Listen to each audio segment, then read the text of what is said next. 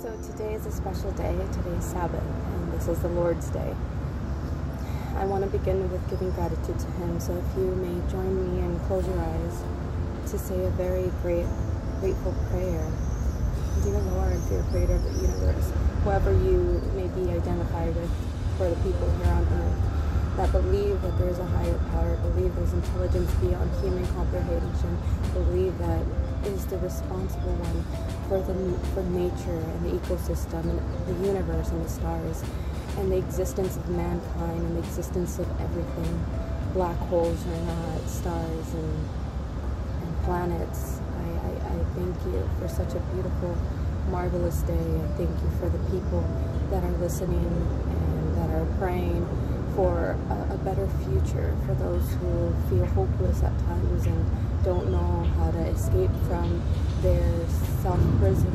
I pray for them, God, for everyone who is listening to this message and for those who are not. I pray that everyone finds you, Lord, who truly fulfills us, who truly is the responsible one for creating the joy that we are meeting in this world that is full of chaos and hopelessness. Dear God, I thank you for giving us everything. This day was a day for us to rest with you, to acknowledge these things, to remind ourselves every week that even though we're busy with work, family, friends, that you are always on our mind. And thank you for just giving me a breath and an opportunity to run and experience this day. Now, to move forward today, I want to speak mostly about change and challenges. Just recently, I left a chapter of my life where I developed friendships for 4 months, and I went through ups and downs with an individual. But during the time that I was with this person, I felt like I was the one teaching everything that I knew for that person to become a better person. But in reality, that person changed me. It gave me an opportunity to see myself and who I was and what was the issues that people around me saw in me. And I was too proud to admit these faults. I was too proud to look within, and it was easy for me to just blame other people and other things. But thanks to the mercy of God, He sent me somebody that was a mimic of who I used to be. And I learned to be compassionate and patient and loving towards this one individual, no matter what, because that was my reflection. And I know how much I suffered. I know how much I had to grow and how to experience isolation and rejection and fear and failures. And I felt so compassionate towards that person because that person's also in their own journey. And this change that I speak about is a change within, to be self-aware, to see other people for who they are and be compassionate to them just like the Lord is with us. It is the beginning of so many beautiful things in life, just to change who you are and to be more compassionate, to be more like the Creator, be more patient, kind, loving, understanding, to become a good listener. It's so many great things that, yes, we can learn it from an audiobook, but where is the origin of this philosophy of becoming self-aware and better?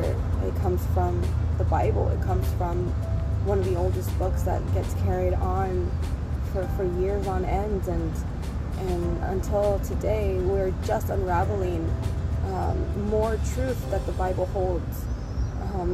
Science is just catching up, and it's hard to believe in such a book.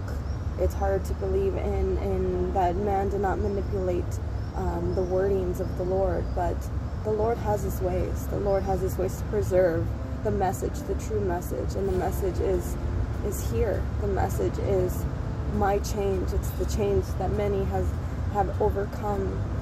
It's so much blessings in the world, all the miracles, all the giving, all the good people in this world. Let us not forget those people. We all have to go through hardships, but not everyone is willing to go through the challenges and the growth. But I plead and I advise you, and I hope for you that you do take on the route of challenge.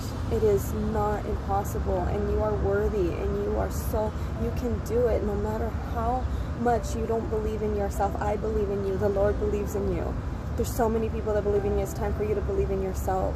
So have this strength and this courage to change, to be self-aware, write down books, write journals, take long walks, talk to yourself, leave the music behind, leave Netflix behind, leave the influence around you behind, and start listening to your heart. Listen to what you want and what your instincts tell you. Listen to that, because God gives every one of us a desire and intuition that no one else possesses but you. Just listen to that and really figure out how you're going to be able to achieve that.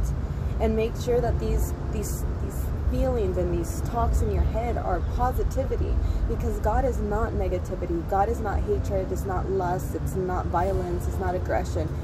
God is pure. It's pure. He's pure light. There's no light in anger. There's no light in jealousy. There's light in justice and hope and love and faith.